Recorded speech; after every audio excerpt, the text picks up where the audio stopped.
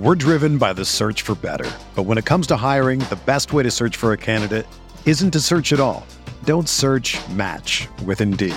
Indeed is your matching and hiring platform with over 350 million global monthly visitors, according to Indeed data, and a matching engine that helps you find quality candidates fast. Ditch the busy work. Use Indeed for scheduling, screening, and messaging so you can connect with candidates faster.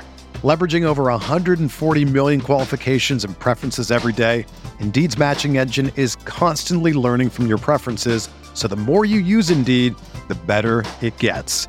Join more than 3.5 million businesses worldwide that use Indeed to hire great talent fast. And listeners of this show will get a $75 sponsored job credit to get your jobs more visibility at Indeed.com/Blue Wire.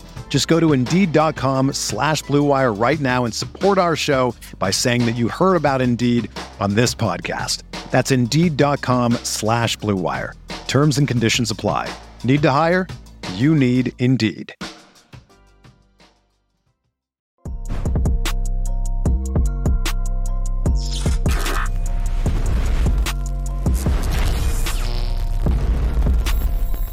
Hello, everyone, and welcome back to another episode of Chargers Analytics with Arjun.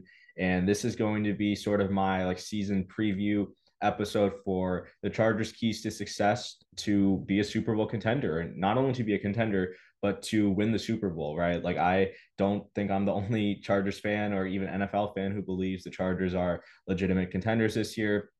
They have the sixth highest odds to win the Super Bowl, mostly around 1,400 to plus 1,500 to plus 1,600 on most books. So really excited, obviously, for the team this year. And I think they've done a tremendous job of building an offense around Justin Herbert and a defense that fits what Staley wants to do.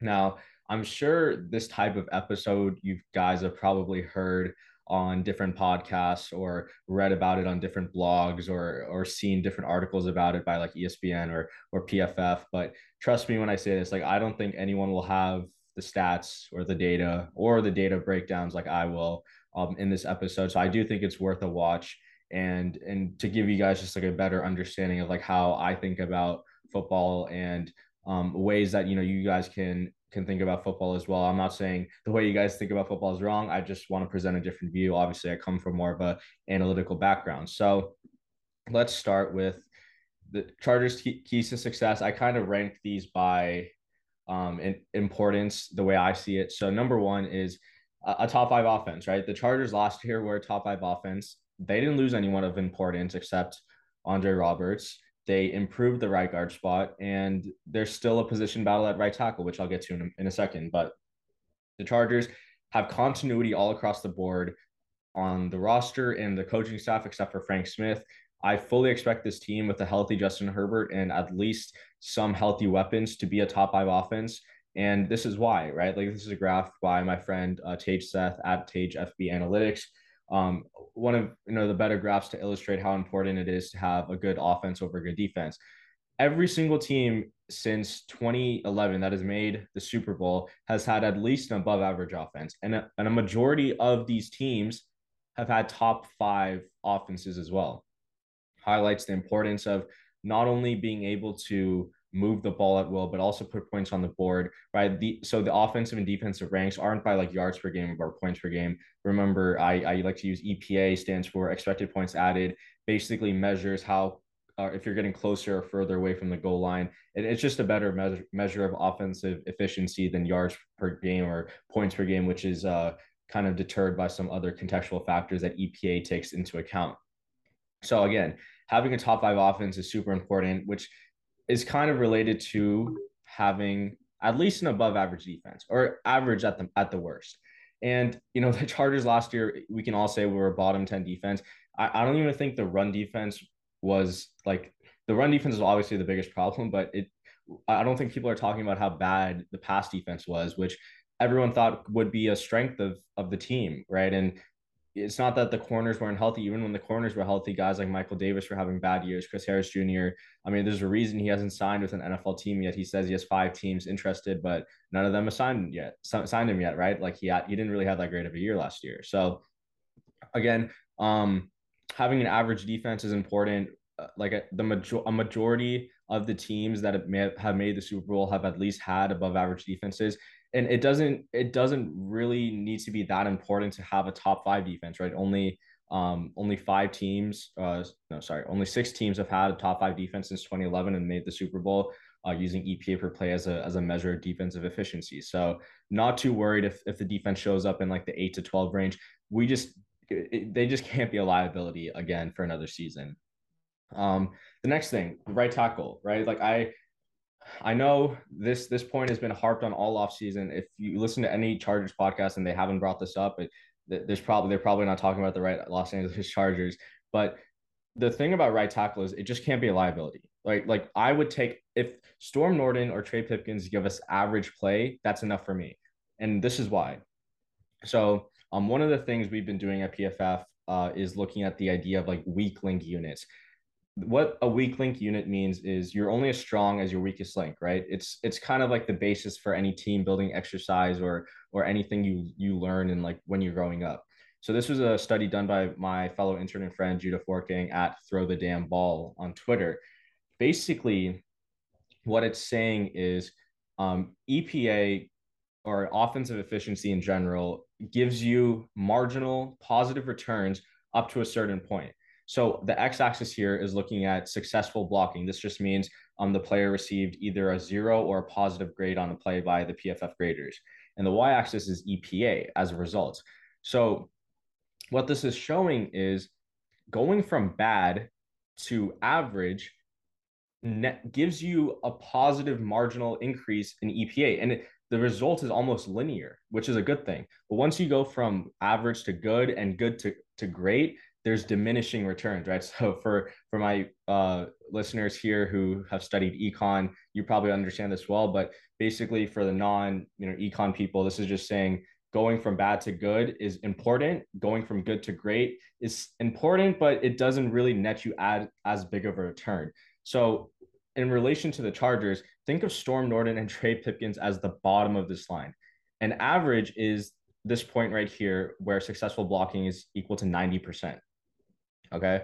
So going from awful to average, the Chargers get about about 0.07 expected points added better, right? That's a pretty big jump, and that's an important jump. If the Chargers can get average offensive tackle play and go from awful to average, that's all we need. That's all we're asking for. And if they can go to becoming above average, that's even better. But like we have to temper our expectations. So it's not really about Storm Norton and Trey Pipkins being bad. It's more like how much of a liability are they? Because like even if we get slightly improved play from Storm Norton, that's going to improve the offense as a whole.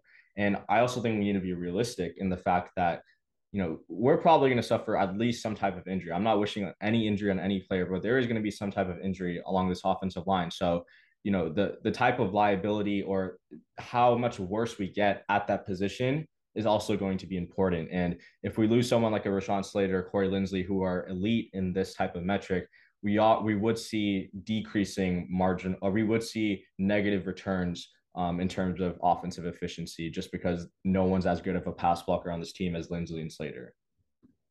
Next, wide receiver 3 situation. I think this is pretty straightforward. I think if the Chargers can get a third reliable receiver, they're pretty much the fourth option in the receiving game behind Keenan, Mike, and Eckler. But getting a reliable receiver 3 also signifies that we can handle a potential injury to Keenan or Mike, and we can have someone like Josh Palmer, Jalen Guyton, or DeAndre step in without any breakdown or misstep in the offense going forward. But one of the studies we've done at PFF is the importance of secondary receivers. So basically, this is saying especially in the playoffs, like the amount of secondary receivers you have, it's more important at some point to have quantity over like quality, if that makes sense. You want to have more receivers that can get open than one elite receiver that can get open. Now, the Chargers are lucky enough to have two guys who are pretty good in their craft with Keenan and Mike. So this wide receiver 3 situation isn't super important, but I do think it's important to have this type of like backup plan in case one of them goes down. And also, If guys like Jalen Guyton and DeAndre Carter can be used in roles, not just for gadget roles or deep ball throws, because you don't want to be one dimensional like that when they're on the field. So I did think this was an important key that the Chargers need to sort out, but I think they've been doing fine in training camp, so not as big of an issue. Depth and quality in the secondary. So this is an important one, and this is a study I did at PFF, which I'm going to show here. So one of the things we looked at is this idea of a perfectly covered play. As you can see in the caption, or my face might be blocking it, but basically, as the number of negatively graded players on a play increases, the offense becomes more efficient. And that's just standard thinking, right? So basically, what I define as a perfectly covered play is when every single player on the defense that is in coverage records a grade of 0 or positive, which means they all did their job or they did their job better, right? They either perfectly cover the receiver or they receive a neutral grade. So when that happens, the offense averages about a negative 0.33 EPA per play, which is awful, which means they lose about 3 points every single time the defense perfectly covers a play. Now, thankfully for offenses, this idea of a perfectly covered play doesn't happen as often as a broken coverage, which is what you see with the amount of plays that happen each time. So, how this relates to the Chargers is like last year they were playing in a pretty complex scheme, right? The corners, and that's why the Chargers needed to go out and sign players who knew the scheme. Davontae Harris, Essang Bassey. Both of them are not very good cornerbacks. They're replacement level, below replacement level cornerbacks, if we're being completely honest. So the amount of times that you could have this type of negatively graded play, or not just negatively graded play, the amount of times the Chargers had more than one person mess up on a play was pretty big. And they struggled at times in coverage, which is why teams generated a lot of explosive plays against them on the ground and in the air, which isn't something that Staley is necessarily known for, or a Fangio Staley type defense. So this takes me to my next table, which is the best and worst cornerback trios at this of perfectly covering a play, right? So basically, these are the best corners at all getting a grade of 0 or better on a play since 2019. And our guys, Chris Harris, Michael Davis, and Tevaughn Campbell, show up in the bottom 5. They only perfectly covered a play on 43% of their plays, which rank in the bottom 5. And they had a decent enough sample size of from 2020 to 2021 and from 2019 to 2021 and 2021 to 2022, or 2020 to 2021 and 2021 to 2022. As a tongue teaser, but yeah, like the Chargers with this cornerback trio were terrible, and obviously Asante was in there sometimes, but I mean, the cornerbacks last year were not that good, and I think we definitely have an upgrade with J.C. Jackson and Bryce Callahan, and a lot of the metrics we've been building at PFF and coverage has shown up at number 1. He's been either number 1 or in the top 10. So I'm really excited to see the Chargers in this metric next year. But yeah, I think depth, not only just depth, but the quality of their top 3 guys and them staying healthy is important, because you want to have more of these plays where everyone does their job and the offense takes a step back rather than have an explosive play. Staying aggressive on 4th downs, right? Like Brandon Staley had a great press conference, basically said his mindset on going for 4th downs. It's mostly a feel, but he also likes to tie in data, which is fine, right? Like not every coach or no coach is going to say I just use the data, because I think you do need to have a bit of a feel for it. But it's good to see that he's still aggressive, because the Chargers last year had the fourth highest rate of 4th downs that they should have gone for it, and they did, which is obviously a great thing to see. And have other really smart teams like the Packers, the Colts, and the Browns up there.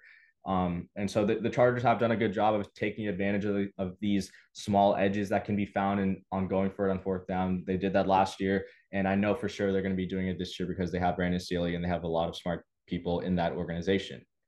And finally, throw often and early. This should be a bombs away offense, right? Like I'm not saying throw the ball deep. I'm not saying throw the ball short every single time, but you want to throw often and you want to throw early. This is the Chargers breakdown of their pass rate or pass frequency over expected. So to decipher this, basically, Ben Baldwin, who's an NFL analytics guy, basically created a model that created the probability that a pass would occur. And if a pass does occur, you take 1 minus the probability that Ben Baldwin's model said the pass would occur, and you get the over expected. So the Chargers basically threw the ball more than expected on every single type of situation there is, except 3rd and 1 and 2, which is fine, right? Like, because the thing with 3rd and 1 and 2 is half of these 3rd and 1s are actually 2nd and 1s, because the Chargers are going to go for it in 4th and 1 or 4th and 2, even if they lose a yard. So I'm not too worried about them being negative here. Honestly, it's fine, but you like to see Chargers having a 5% pass rate over expected on 1st and 10, and across the board, they were just overall throwing more than expected, which is what you want, which is what they should be doing with a guy like Justin Herbert, who can sustain a high volume of throws, unlike other quarterbacks who you may need to run the ball a little bit more because they don't have the arm to throw deep all game, or they don't have the arm to sustain the type of volume that Justin Herbert had. Now, throwing often does not mean late in games when you're trying to grind out the clock, you should always be throwing. That's a different scenario, right? But like when you're in a neutral game script or you're ahead or behind by 1 score, I think you should, with Justin Herbert, be trying to achieve the optimal pass run ratio, which I think is closer to like 70-30 or maybe 65-35%. And the Chargers have done a great job of that last year, and I'm really excited to see how this continues next year. So those are my keys to success. That's what I think the Chargers need to hit on to, make it back to the Super Bowl. Obviously, there's going to be other things like staying healthy, which is the common thing for every single team. But that's just out of their control. Like sometimes you can't really facilitate health. Obviously, having a great sports science staff like the Rams will help there, but not every team has access to that. So this is things the Chargers can control, and places where I hope they develop, and I hope they are able to stay consistent, especially like with 4th down play calls or 4th down decisions, and passing often and early, and being an overall good offense, which I have a lot of faith in this offensive staff and a lot of faith in these offensive players that they can make that happen. But if there's any other keys to success you guys think I missed, I think I highlighted all the major ones, but I didn't want to get into too much of the nitty gritty with this. But leave a comment if you think there's anything I missed, and I'll be happy to check it out, reply to it. But thank you all for listening to this video. And with that, as always, bolt up.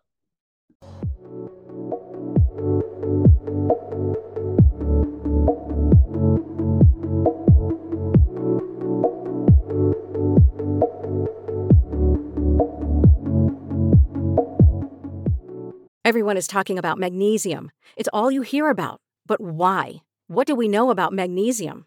Well, magnesium is the #1 mineral that 75% of Americans are deficient in. If you are a woman over 35, magnesium will help you rediscover balance, energy, and vitality. Magnesium supports more than 300 enzymatic reactions in your body, including those involved in hormonal balance. From functional medicine doctors to mental well-being and female hormone experts, we all know that magnesium is the one mineral to improve all aspects of well-being and health. But which one? Magnesium Breakthrough from Bioptimizers, the trusted choice recommended by leading experts with 7 best-absorbed forms of magnesium to ensure your body receives the support it needs for overall well-being. Go to bioptimizers.com/balance today and use code BALANCE10 for 10% off. Support your journey to wellness at bioptimizers.com/balance. Magnesium Breakthrough from Bioptimizers, your foundation to optimal health and vitality.